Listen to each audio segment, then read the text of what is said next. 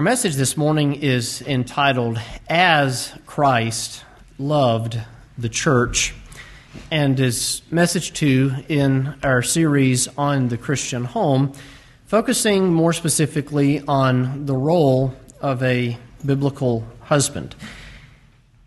We'll begin this morning by reading Ephesians chapter 5, verses 30 through 32. For we are members of his body, of his flesh, and of his bones, his being Christ Jesus. We being the church, of course. For this cause shall a man leave his father and mother, and shall be joined unto his wife, and they two shall be one flesh. This is a great mystery, but I speak concerning Christ and the church. As we explained last week, that's our foundation passage for this study that we're undertaking right now.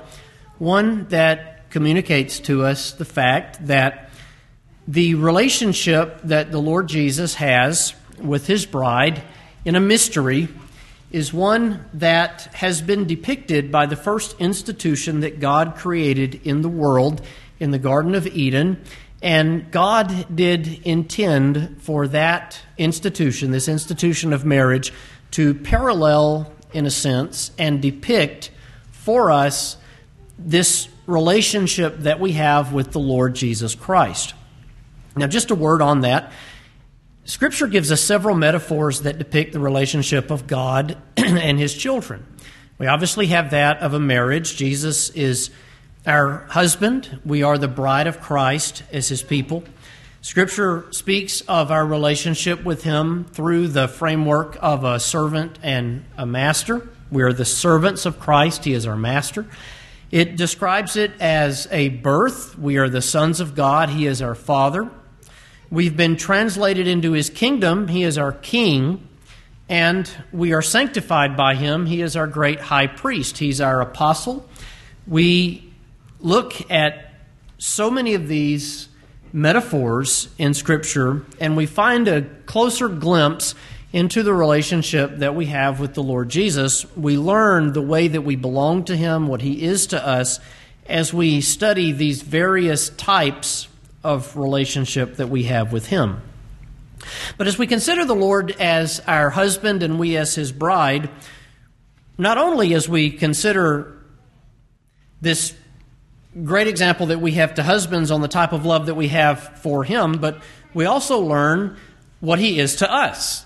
And as we pointed out last week, as people who belong to Jesus, people who live for Jesus, every aspect of our lives is to be to the glory of God. And so as we as husbands today think about the type of husbandship that we have with Christ, even though many of you here are wives or you're unmarried people, you can find in this message today, a message of husbands and wives, you can find a great lesson on the gospel as you learn what type of Savior your husband, the Lord Jesus, is unto you. So if you're a wife who's out here in the audience today, in the congregation today, and you say, I'm not a husband, or you're a child and you say, I'm not yet a husband, maybe you're a young female that's not yet married, or perhaps you're even widowed, this message might not, in the practical application, apply to you specifically. It's one that ought to be preached, and that if you come back next week, if you're a man and you hear some lessons on what God's Word says to wives, it's one that doesn't apply to you specifically as well. But we can learn lessons, we can find glimpses into the love that Jesus has for us and the redemptive work of Jesus for us as we study this concept of a husband and a wife, because Jesus is our great husband. As we introduce the concept to you today, just to give you a little bit of a thought up front, especially to those of us here who are husbands, being a godly husband is not only beneficial to us and to our homes, it's something that brings glory to God. And so just a couple of thoughts up front. As we think about the reason why we would want to be a biblical husband, and we said it last week, there's so many different ideas in the world on what you ought to be as a husband, as a man of God, depending on who you ask, depending on what school of thought you are adhering to in the moment. And Lord knows in this world you have so many different opposing schools of thought on everything. I think the world is one great scream match between people who have their opinions trying to outshout the other people, proving by the sheer volume of their voice that they are right. And I hate to break it to you, you can scream as loud as you want. If you're wrong, you're wrong. Screaming about it doesn't make you any more right than if you were quiet about it. But being a scriptural husband helps foster a healthy home environment. And there's a lot of people in the world that promise how to have a healthy home environment. But the Bible presents one to us that is going to it's going to foster a healthy home environment. Being a scriptural husband, and this is something that I say to people when I'm working with them prior to their marriage, it helps you be the type of husband that a godly wife is going to respect. Now, it's been observed by preachers throughout the centuries that, and I believe you can make the case from the book of Ephesians chapter 5, wives need to feel loved by their husbands. And husbands want to be loved by their wives, sure. But perhaps what husbands need more from their wives is to feel as though the wife respects them. I think husbands could live with less love and more respect than they could more love and less respect. Now, you find this in Paul's writings to them. Paul doesn't admonish husbands to reverence their wives, though we ought to respect our wives and their wishes and their desires. He says for husbands to love their wives.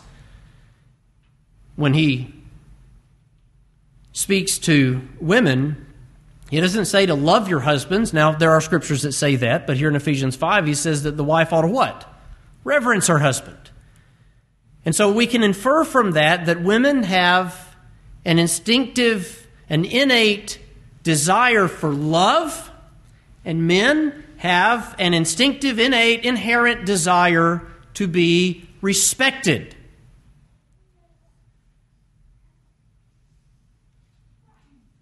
As a husband who patterns himself after the Word of God, you are a husband who will be easier to respect. As you love your wife, as you provide for your wife, as you care for her, as you cherish her, as you nurture her, you are an easier man to respect. Now, does this mean, all right, Brother Ben, I tried it this week and my wife didn't respect me? Well, no, there are admonitions to the wife as well, and we'll consider those next week. But as a disclaimer, there's always a fine print. As the disclaimer to today's message, if you do everything the Word of God calls on you to do, and you are everything the Word of God calls on you to be as a husband, that doesn't automatically mean that the sinner you're married to is going to, in all things, respect and reverence and love and obey you. Because guess what she is? She's just like you. She's a sinner. When we talk about wives, you can be a submissive wife, and it doesn't mean that your husband is suddenly going to transform into the godly, loving, nurturing, cherishing man that he ought to be. It doesn't automatically happen because you have not one person who's dealing with their own issues in a marriage. You have two people who are dealing with their own issues in a marriage. In fact, I have known godly wives who had wretched husbands who did in no wise return the biblical treatment of them. And I have known good godly men who were married to outright, struggling for a word, I was going to say hideous, and that wouldn't be the right word. Horrendous, perhaps. Rebellious, contentious is the Proverbs word. Outright contentious women. And my heart goes out for them because it's got to be terrible. To live with a contentious person, it's better to be homeless in the middle of the woods than in a big fancy house, according to the Proverbs. Just because we do this doesn't mean it's going to force the other person to respond in kind, but as a general principle, You understand what the phrase means in general. Generally speaking, it helps you be a man that your wife is going to respect. And we all as husbands want to be respected by our wives. Lastly, being a biblical husband brings glory to God. And we pointed this out last week from Ephesians. Wives, submit to their own husbands as unto the Lord. Husbands, love your wives as Christ loved the church. Children, obey your parents in the Lord. Fathers, provoke not your children to wrath, but bring them up in the nurture and admonition of the Lord. Servants, be obedient to them that are your own masters, as unto Christ. And masters, you need to understand that you have a master in heaven. What's the common denominator in every exhortation that Paul gives to the Ephesian church? Their relationship with Christ. It's not, as we so often do as Americans, compartmentalized. I have Christ in this compartment, family in this compartment, work in this compartment, pleasure, recreation in this compartment. But in everything that we do, Christ is to be central, center, the middle, the foundation of all that we do as people who love Jesus. And so as a husband, I want to do this because of Christ, and I want to do this to bring glory unto Christ. Now, just as a little bit of a side point, in the book of 1 Corinthians chapter 10, verse 31, whether you therefore eat or drink, whatsoever you do, do all to the glory of God. I am commanded in the Word of God to do everything I do to the glory of God. You might say, I thought that we only did what we do in worship to the glory of God. Now, we are to engage in worship in a specific way. It's to be according to the principles and patterns of God's Word. But the worshiping and the glorying of God, the glorifying of God, does not end when we walk out the doors to this facility and engage in our own personal lives in the world. Whether we eat or drink, do all to the glory of God. I should endeavor to glorify God in my leadership in the home over which Christ has made me head.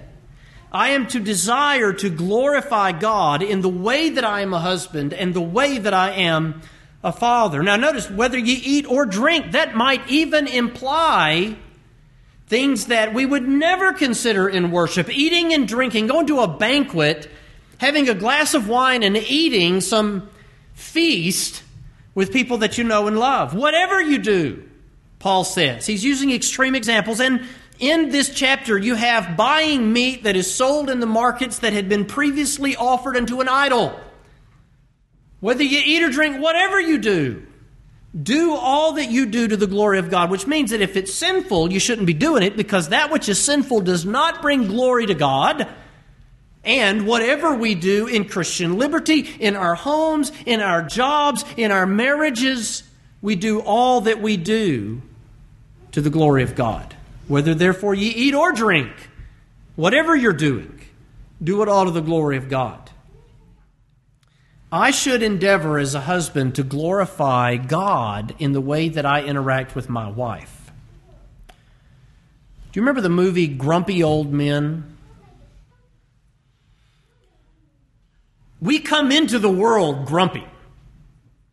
I guarantee the first thing you ever said was a complaint. And it's gone downhill from there. Think of all the complaining that we've done this year as Americans. We sit in 70-degree homes, on nice cushioned chairs, and we get on social media, on high-speed internet. Listen, kids, you don't know what it was like in the 90s. On our high-speed internet, we gather together on social media and we whine and we complain and we grumble and we bellyache. That's not to the glory of God. We are naturally grumpy old men, and it seems like we get grumpier the longer we go. I should endeavor to want to glorify Christ in the way that I am as a husband. Now, one of the words that we look at today is cherish. We want to cherish each other as husbands and wives. If I cherish my wife, I'm not the grumpy old man. I'm not the grumpy old man. Sometimes I am. Anytime we have a home project, and if you know anything about Sister Rachel, you know that those recycle every 6 weeks. Anytime I'm doing sheetrock, anytime I'm hanging a ceiling fan or a light or changing a door or moving a wall or tiling a floor, she's like, go to work. Go somewhere else because you are grumpy. I want to be the Christ glorifying husband, not the grumpy old man. As we introduce this thought to us today as men in particular, I want this message to challenge us. I want this message to challenge you. Now, you know that anytime I preach on husbands and wives, as we went through the book of Ephesians and as we went through the book of 1 Peter, we considered these subjects together. I'm always harder on the men. Why? Because I am a husband. And I speak to you as one of you. We are all in this together. As we preach many times, through Ephesians, for instance, on the roles of husbands and wives, my message to husbands was challenging to husbands. My message to wives was challenging to wives and to husbands. Because if I'm the type of man that my God calls me to be, my wife is going to have an easier time reverencing me and respecting me. Now, let me just say this concerning being the scriptural husband, the type of man that your wife wants to respect. Think about it. Now, I enjoy video games, and I get on at night when the kids are winding down, and I'll play a little bit with my friends. But if you're the type of husband who never does anything with the kids, never cleans up around the house, never pays your wife any attention, doesn't render unto her due benevolence, which is something that we'll end with today to provide intimacy and affection to your wife, if all I'm doing is goofing off with my buddies as if I'm some glorified college frat boy, am I the type of husband that my wife is going to respect? No. You see, when you put that ring on your finger and you put your hand on that Bible, or you stand before the minister and the congregation and you vow to God and to that woman, you vow to her that you will be different from that moment forward till death do you part. And I would exhort you, if you're in an engagement, to be practicing all of this responsibility, even in that time period. The problem with this country today is we have too many grown-up boys. We have too many grown-up boys who don't want to be men. And the Word of God calls on us to be men. You say, well, where does it say that? When Paul said, quit you like men. What does quit you like mean? It means stand up and be a man. It doesn't mean stop or cease like men stop or cease. Quit you like men is a figure of speech that means be a man. Be a man.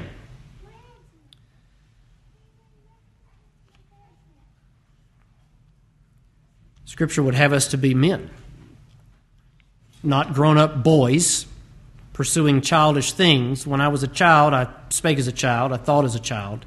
But now that I'm a man, I've put away childish things. As we begin to look at the role of the husband in the household, there are three basic points that I want to give you, responsibilities that we have today as men. And the first of these is the foundational principle of what else we look at today, and that is to say that the husbands, according to the book of Ephesians chapter 5, are the heads of their respective households. Ephesians 5, 23 through 33, this is a good deal of reading, but I want to read it for you. For the husband is the head of the wife. Now, as we expressed to you last week, headship, this conveys to us theological concepts. We as the church are the body of Christ. Christ as our Lord is the head of the church. We are His body. He is our head. Involved in that is the language from the book of Genesis, bone of my bone, flesh of my flesh. We have been... You wives, the original woman, Eve, was taken from man and then presented back to man. She was taken from him and then re-presented to him, and they two shall be one flesh. And we find in this a lesson about our connection to Christ. We are one with Him, one entity, one flesh in that sense. And at the same time, we learn these practical matters of the way that we ought to involve ourselves with one another, the way that we belong to one another in the Christian home. The husband is the head of the wife, even as Christ is the head of the church, and he is the Savior of the body. Christ is the head of the church is the body of Christ. The husband is the head of the wife, bone of his bone, flesh of his flesh. Therefore, as the church is subject unto Christ, let the wives be to their own husbands in everything. Now, by the way, in verse 21, as we think about subjecting ourselves to one another, notice verse 21, submitting yourselves to one another in the fear of God. There is also an epidemic of lack of submission in the church today. Now, so if any of us want to start hounding on women about that, I've known some of the most rebellious men to the church who do not submit themselves to the church or to the ministry to be the most lording over their own wives. Why is that? It's a God complex. It's a God complex. So as we want to maybe twist our wife's arm with that, yes, the wife is to be subject unto her husband, but at the same time, we are to submit every one to another in the church. And so we are all subject to one another. In our leadership as fathers and as husbands, I want to give you this word, this phrase, this title, and it is that of a servant leader. Now, elders in the church are them, according to the Bible, that bear the rule. Now, deacons don't bear the rule. The congregation doesn't even bear the rule. But the Word of God says elders bear the rule. But on the flip side of that, they are not to be what?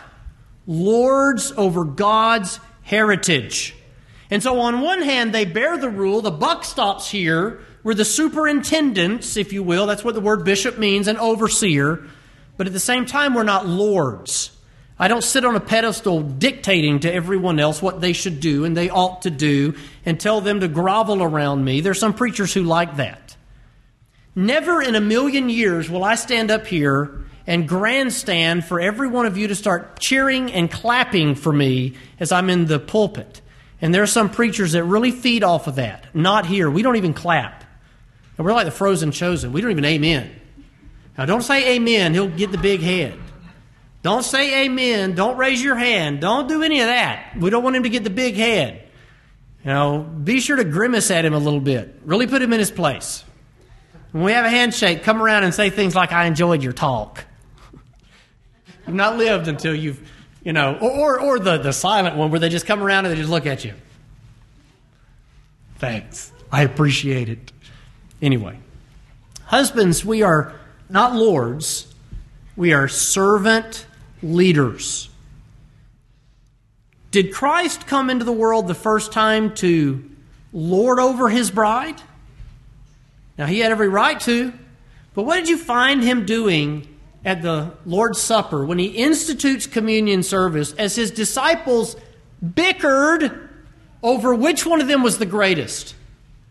He takes a basin, he pours water into it, he girds himself with a towel, and he begins to wash his disciples' feet.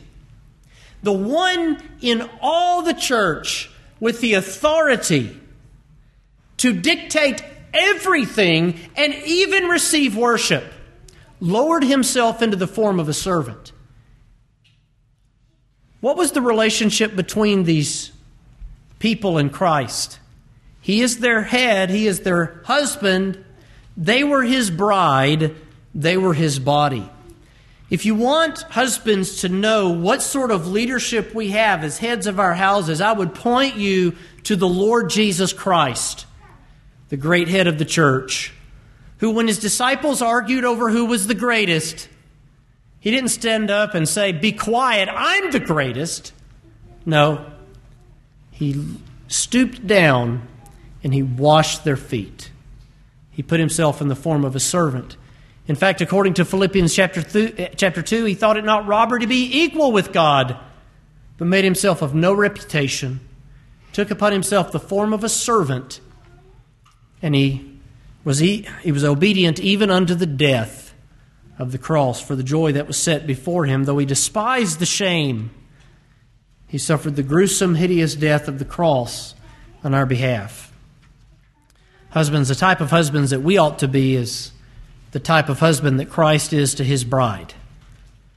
A loving leader who serves as He leads. You know, the difference in a Lord and a leader is simply put in this. The Lord puts Himself on a pedestal and points His finger and dictates. And He says, you do this, you do that. The servant leader, the shepherd, and the under-shepherd, they go out in front of the flock and they walk and they say, follow me. Now, there are times in my home, you better believe it, that there's some dictating that goes on. Go to bed. We don't want to go to bed. I didn't ask. That sentence ended in a period. It didn't end in a question mark. I did not say, do you want to go to bed? Now, there's a role that we have as parents to tell the children what to do. But above all, as dads, get this in your mind, I'm a servant to lead them. I'm a servant to lead my wife, serving Christ and serving them. We're servant leaders. Have that imagery in mind of a shepherd leading sheep by standing out in front of the fold, not barking to it where it goes, but saying, follow me, calling unto it, and leading it. By the way, this is exactly what our Savior does for us. He leads me beside still waters. As a pastor, I'm an under-shepherd. And as someone who is to depict the relationship of Jesus with His bride in my marriage, that means that I am to lead in that way as well.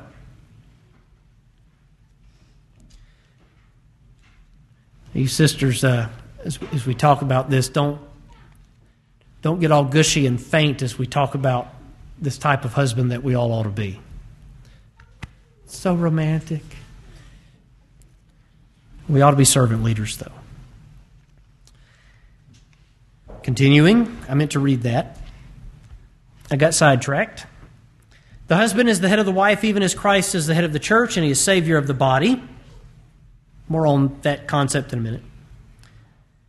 Therefore, as the church is subject to Christ, let the wives be to their own husbands in everything. Husbands, love your wives, even as Christ loved the church and gave Himself for it, that He might sanctify and cleanse it with the washing of the water by the word, that He might present it to Himself a glorious church, not having spot or wrinkle or any such thing, but that it should be holy and without blemish. So ought men to love their own wives as their own bodies. He that loveth his wife loveth himself. For no man ever yet hated his own flesh, but nourisheth and cherisheth it, even as the Lord the church. For we are members of His body, of His flesh, and of His bones. For this cause shall a man leave his father and mother, and be joined unto his wife. They two shall be one flesh. This is a great mystery, but I speak concerning Christ and the church. Nevertheless, let every one of you in particular so love his wife even as himself, and the wife see that she reverence her husband. The husband is the head of the wife. Now, we often say that the husband is the head of the household, and that is true. But you notice in this language, the husband is the head of the wife, even as Christ is the head of the church. He's the head. The husband is to the wife what Christ is to the church, in a special sense. Now, as a bit of a clarification there, only Christ can be the spiritual Savior of your wife. You cannot, husbands, go to the cross of Calvary, lay down your life for your wife, take her sin upon you, and suffer for that sin because you have sin of your own. You and I cannot save our wives from their sins because only Jesus is capable of being Savior. He's the only mediator between God and man, the only name among men, given among men, whereby we must be saved, is the name Christ Jesus. He is the way, He is the truth, and He is the life. No man comes to the Father but by Him. You and I cannot atone for the sins of our wives. But there is a way when we do bring a great saving, if you will, influence on them in a temporal sense. We strengthen them, we cherish them, we nurture them, we instruct them from Scripture. We can't regenerate them, but there's even passages that speak about an unbelieving spouse being led to discipleship through the influence of the believing spouse. So we can have a godly influence on our spouses. As we think about the Savior of the body, men, when someone comes into your house at 3 a.m. attempting to do your family harm, who is it that's going to go and face that threat? It's going to be you. In a temporal sense, there are many ways that the husband is to protect and look out for the wife.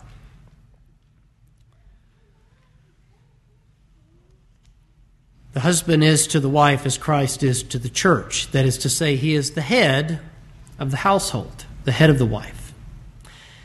Now, with that being said, if we as husbands are more worried about being in charge, the being in charge aspect, than we are the loving her as Christ loves the church aspect, something is likely misplaced. Something needs to be adjusted.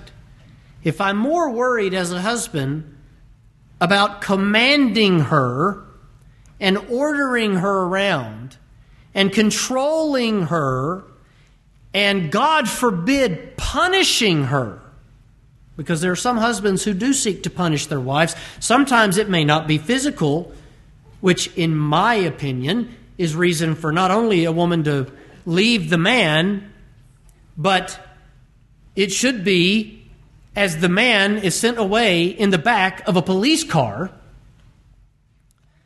But they seek to punish the wives in other ways.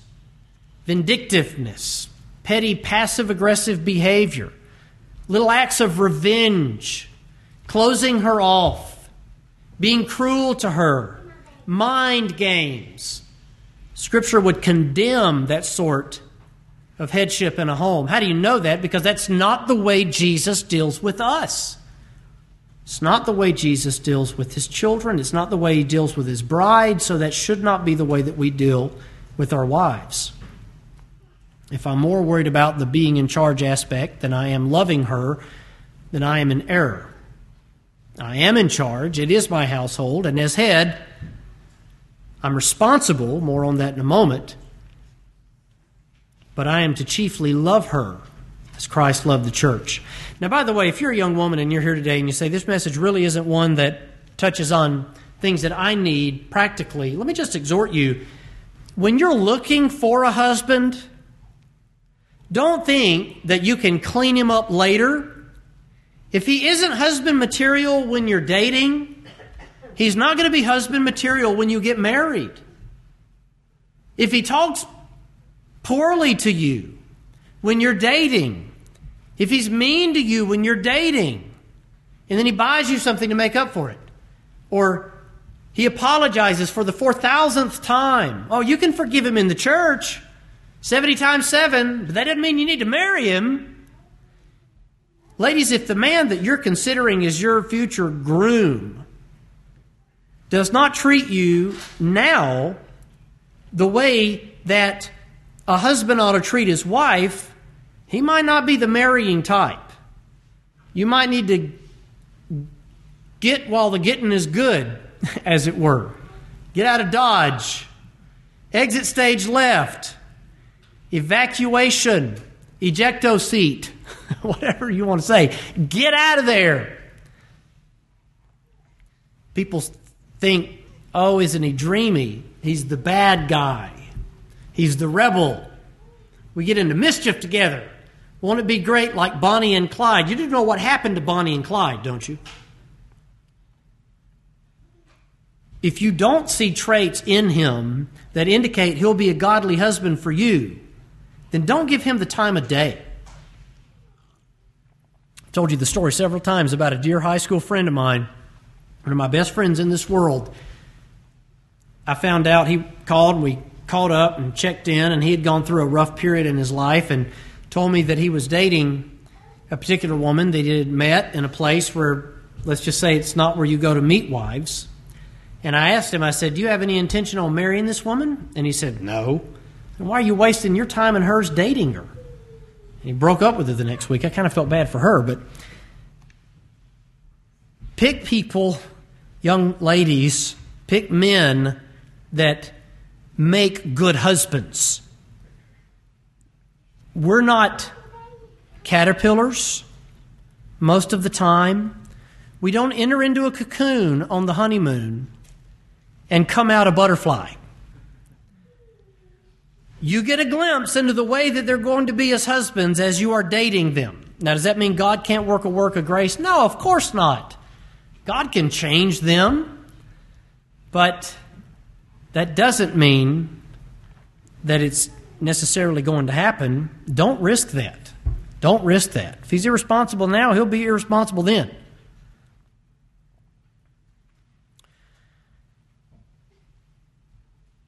Now let's think about this a little deeper. As Jesus built and watches over and provides for and loves his church, so is the husband responsible to treat his wife in that capacity.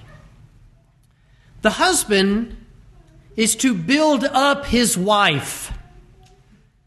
The husband is to watch over his wife.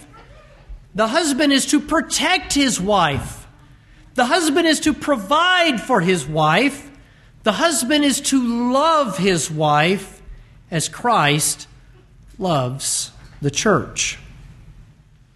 Now, I was very careful with my words there, and there was a word that I used, 4-syllable word, started with an R, responsible. The husband is responsible to care for his wife in this way. If you are responsible for it, necessarily there must be accountability. Who placed you in the role of headship in your home? Maybe you wives are like, who does he think he is? Who died and made you XYZ? Husbands are placed in this position of leadership in their homes by God. God then holds them accountable for the way that they take responsibility. Now, as Americans, we pay a lot of lip service to personal responsibility. However, Americans many times are not very personally responsible. Now, this is why we have speed limits, and it's why we have all kinds of laws that bother us. If there was personal responsibility to the extreme, you wouldn't need state troopers out there with a radar, would you? And yet every one of us blisters down the highway. I mean, I have a personal rule. I won't buy a car with less than 300 horsepower. I won't. I owned one once. It was awful. You pull out in traffic, it takes so long, you never spin your tires. I enjoy going fast in a car. That's not responsible living, is it? We're supposed to take personal responsibility. Husbands, we have to hold ourselves accountable, or God will. Now, whether we realize that or not, just as the pastor is held accountable more than anyone else in a church for what happens within it, just as the powers that be are held accountable for what happens in a nation more than anyone else in a nation, that ought to make our rulers tremble, and most of them don't even believe in him. Husbands, we are held accountable as the heads of our houses for what takes place under the roofs of our home. We're held accountable for what our family is taught, for whether they are brought to worship. We are held accountable for what they watch, what they listen to, for the friends and the company they keep. That accountability lies with me. Now, as we think about the husband as the head or the leader, he's placed by God in this position. He's held accountable for what takes place in his household. Let me just give you this little rule of thumb. Where God gives authority, he requires accountability. Where God gives authority, he requires accountability. He holds us accountable for things over which he's given us authority. Now, there are things in the world that God doesn't give me authority over.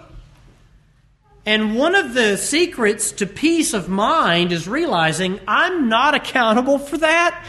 Not my circus, not my monkeys. I got enough monkeys in my circus. Not my circus, not my monkeys. This is a message full of slangs and figures of speech. Peace of mind comes when I realize I don't have any control over that. God holds them accountable. God is the one who deals with that. This is my Father's world. I'm going to lead my life, tend to my family, pastor the church that I serve, and minister in my community, and I'm not going to involve myself in all that junk. Whether it be the powers that be, they're accountable to God, or the thought police or any other thing, look, I'm just going to deal with my own. I'm not going to argue with people from 5 states away on social media as if I'm accountable to them or I can control what they think. We need to refocus our lives so desperately in this country. You'd have a lot more peace of mind. Works for me. Where God gives authority, He holds you accountable. Same scenarios with pastors and government officials. So as we think about the role of the husband, number one, he is the head of the household. Now, I'm going to follow a tangent here. I'm responsible for the behavior of my children.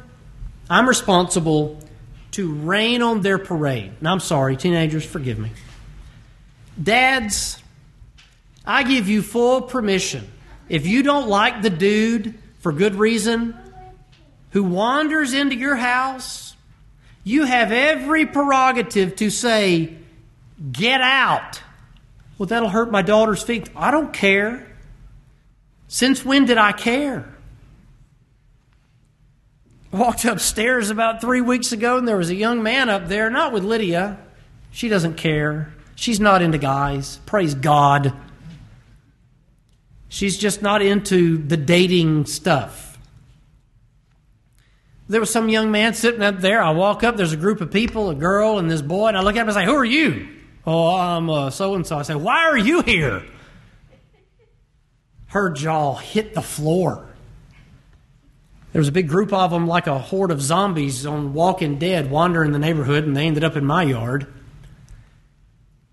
And I made it my goal to make them think I was the meanest, cruelest, ugliest, most hateful man on the block. Now, you know I try to be, as Sonny Powell said, a man who overflows with the love of human kindness. But not when it comes to boys wandering up in my yard. I want every teenage boy within a 50-mile radius of that subdivision to think I am mean. Put that in your pipe and smoke it. You can count all the figures of speech in today's sermon. I want them to be afraid of me because they're coming around my daughters. If they're watching something you don't like them to watch, tell them turn it off. If they're listening to some rot gut filth, some audio pornography, tell them get that junk off your radio before I take that radio and throw it off the second-story window. Well, that's going to make them mad. Since when do I care if that makes them mad? My job is not to make them happy. My job is to keep them from killing themselves before they turn 18. Fathers, that is our job. We got to rise up to this occasion. We got a country full of men who are scared to death of their children. If I do that, they're going to get mad. They're going to scream. They're going to yell. They're going to stomp their feet. Good! You know what? The longer you resist that as a dad, the more entertaining you find that. Oh, no. They're mad at me. How will I live another day? I love you kids, and I'm not talking about y'all because you've learned. By the time you got 5 kids, they've all learned. Oh, let's give it up. Rachel was talking about Micah the other day. She said, you know, when we tell him to clean up around the house or to brush his teeth, he just goes and does it. He doesn't argue or backtalk about vacuuming the rug. When you grow up seeing the 4 before you get swatted on the rear end a dozen times, I guess it's just word to the wise, yeah, I caught on. Maybe I ought to just do what Dad says. We can be friends when you grow up. But right now, I want to raise you in such a way that you don't destroy your life before the time you turn 20. It's my responsibility. The buck stops here. The father and the husband is the provider of life's necessities. Number 2. Now, this is something that hails back before sin in the Garden of Eden. This is the original role of mankind, to glorify God, obviously, as a creature made in His image, to conquer and subdue the world. But in the book of Genesis chapter 2, God placed man in the garden, verse 15, to dress it and to keep it. What was He to do? To dress the garden and to keep the garden, to care for the things that are in the garden. What was in the garden? Fruit, food, their sustenance. He put him in there. He tells him to dress it, to keep it, to nurture it, to tend to it, and to eat that which you cultivate. As you know, in chapter 3, sin enters into the world through the transgression of one man, Adam. As Eve was beguiled by Satan, gave to Adam, he did eat. The entire race plunges into depravity. There was an old Jewish legend that Adam saw his wife fall and wanted not to be separated from her and loved her more than he loved God, and willingly participated in that so he didn't have to watch her die while he continued to live. And that has absolutely no evidence in Scripture. But it's a Jewish fable that's perpetuated up until this very present day. Why did Adam transgress the law of God? It doesn't give us a specific why other than lust. What did Satan say? In the day thou eatest thereof, thou shalt what? God does know that in the day you eat thereof, your eyes will be open and you will be as gods. That to me gives me more scriptural insight into Adam's motivation than anything else. No, it doesn't say that he loved his bride, he just didn't want to lose her. There's not a verse in this book that indicates that, to my knowledge. But Adam transgresses the law of God. He violates the law of God, and when God gives the curses to Satan and to the woman and to Adam, unto Adam he said, because thou hast hearkened unto the voice of thy wife, and hast eaten of the tree which I commanded thee, saying, thou shalt not eat of it, cursed is the ground for thy sake. In sorrow shalt thou eat of it all the days of thy life. Thorns and thistles shall it bring forth unto thee, and thou shalt eat the herb of the field. In the sweat of thy face shalt thou eat bread, till thou return unto the ground, and for out of it thou wast taken. For dust thou art, and unto dust shalt thou return. Adam was to do what? He was to work.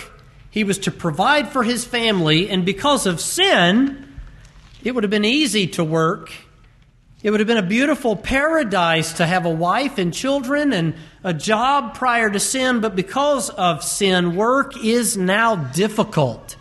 And by the sweat of our faces do we tend to whatever it is that God has given us a talent and a desire and an opportunity to do. Now, when we love Christ, we can serve our employers as unto Him, and it can be a far better place with biblical principles in mind. But it doesn't matter how much you love your job, there are days that it is absolutely gut-wrenching. By the sweat of your face, you earn your bread. In the book of 1 Timothy, chapter 5, if any provide not for his own, and especially for those of his own house, he hath denied the faith and is worse than an infidel. Husbands, if you want to know one thing in the world that is worse than an infidel, according to the Word of God, it's a man that doesn't take care of his own family, doesn't provide for his own family. I've known some very, very hardworking men in my life. One of them is not here today, is a dear brother in our church, Brother Jerry. Brother Jerry works 2 jobs and has, just about the entire time I've known him, to provide a nice living for his wife and his family, and now takes care of his mother. God is glorified in that. He is glorified in that. If a man doesn't provide for his own, he's worse than an infidel. I've made this point before, and I'll make it again. Men have that instinct to work, and when he's a godly man and he desires to work and he loses his job and he can't provide for his family, you will not find a greater form of depression in a man than a man who wants to provide but cannot provide because of the circumstances of this life. Our economy has taken such a hit this year. Our unemployment has skyrocketed. Pray for good men who want to work and provide for their spouses. Pray for men who cannot provide. And men who won't provide are not only worse than infidels. Paul gives us a solution for that as he writes to the Thessalonians, if a man won't work, he also should not what? Eat. Y'all finished that verse better than you did most of them that I asked you to finish. If he won't work, he also should not eat. God has ordained this from the beginning, that men work and care, provide for their family. Women bear children. Had this conversation in counseling with a young couple the other day, pre-marriage counseling. Think about life up until our modern age with Similac and bottles and public schools that keep your kids 8 hours a day, and lack of birth control. You had child after child after child. The woman was either carrying a child or nursing a child in the age when that was possible. If God provided with pregnancy, there's no way she could go work in a field. She was either carrying or nursing. And so you have where a woman is designed to carry and nurse children. You have where the man is designed to be of larger stature, more physically strong, to go and to work in the field to provide. Friends, we're literally designed for this as we think about the role of the husband and the wife in the home. It's amazing to share it from the Word, but to look at physical law and say this is literally the way the world is designed to function. It just has God's thumbprint on it. Scripture says the invisible things of God are clearly seen by the things which are made, even His eternal power and Godhead, so that they, the atheists, are without excuse.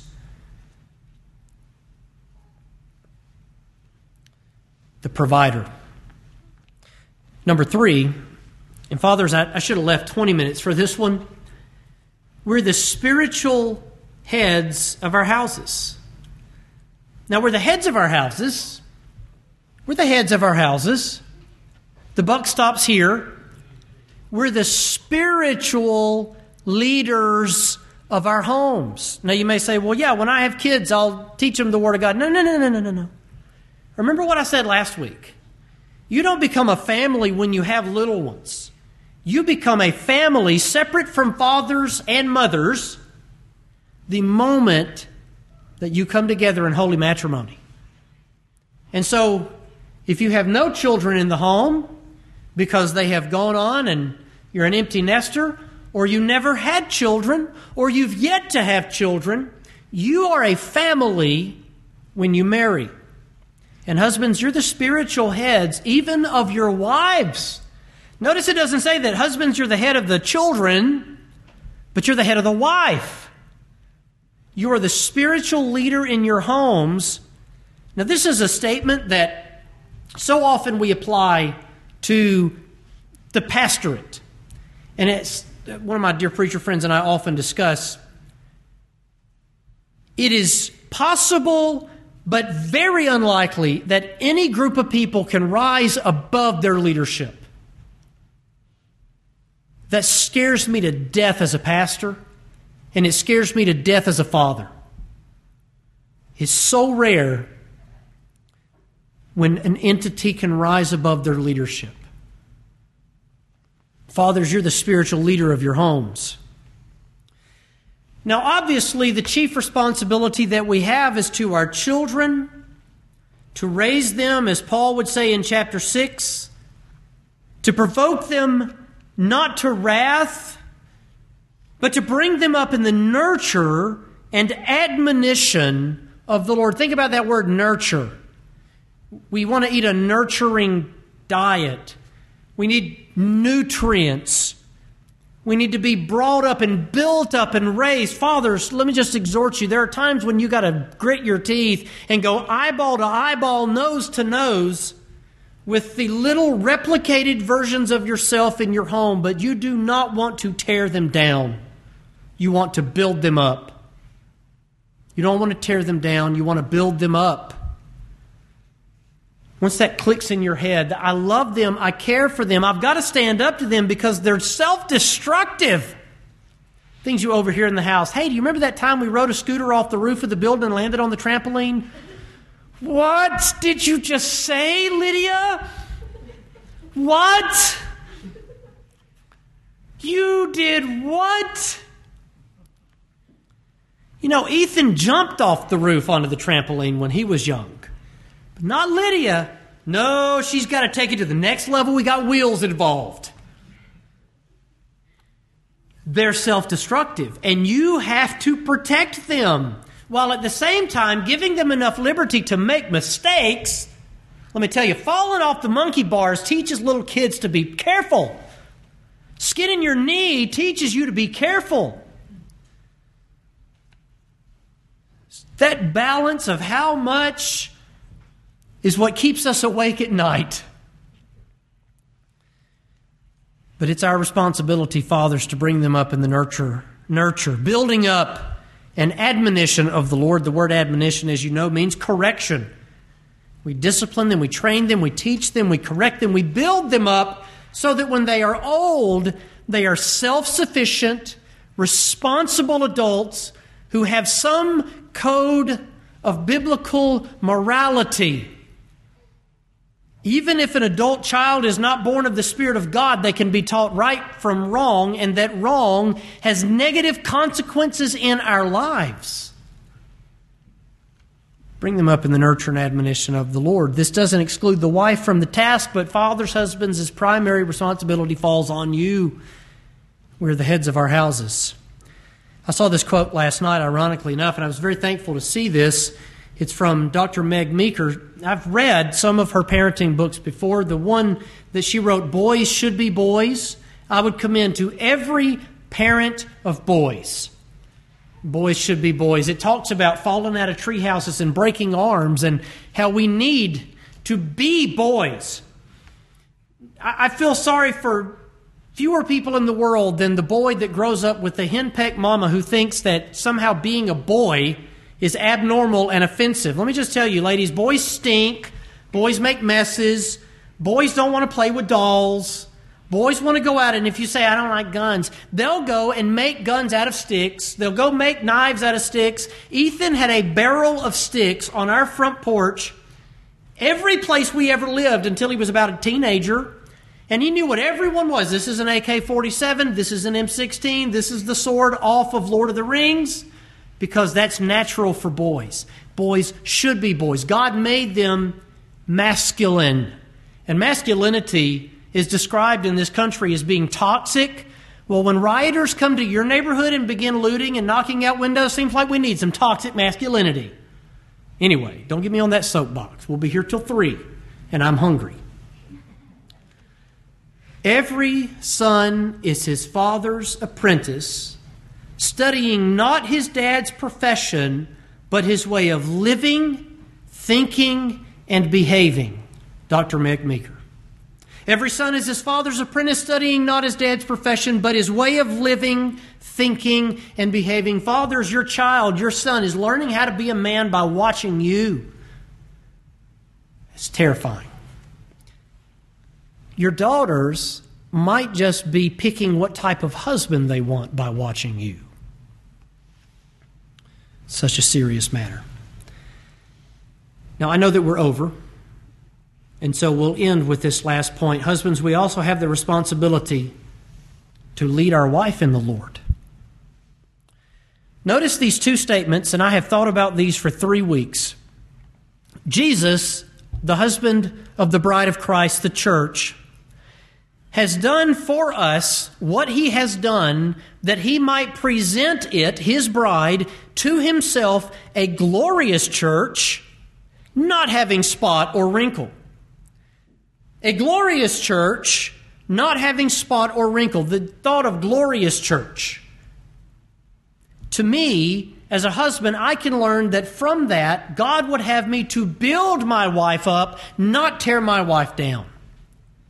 Glorious church. A glorious church is built up, glowing, shimmering. I want to build her up, not tear her down, and I mean in a spiritual sense. Number 2, without spot, we can lead our wives in holiness. Now, I can't atone for her sins. I can't quicken her. But I can help her sanctification.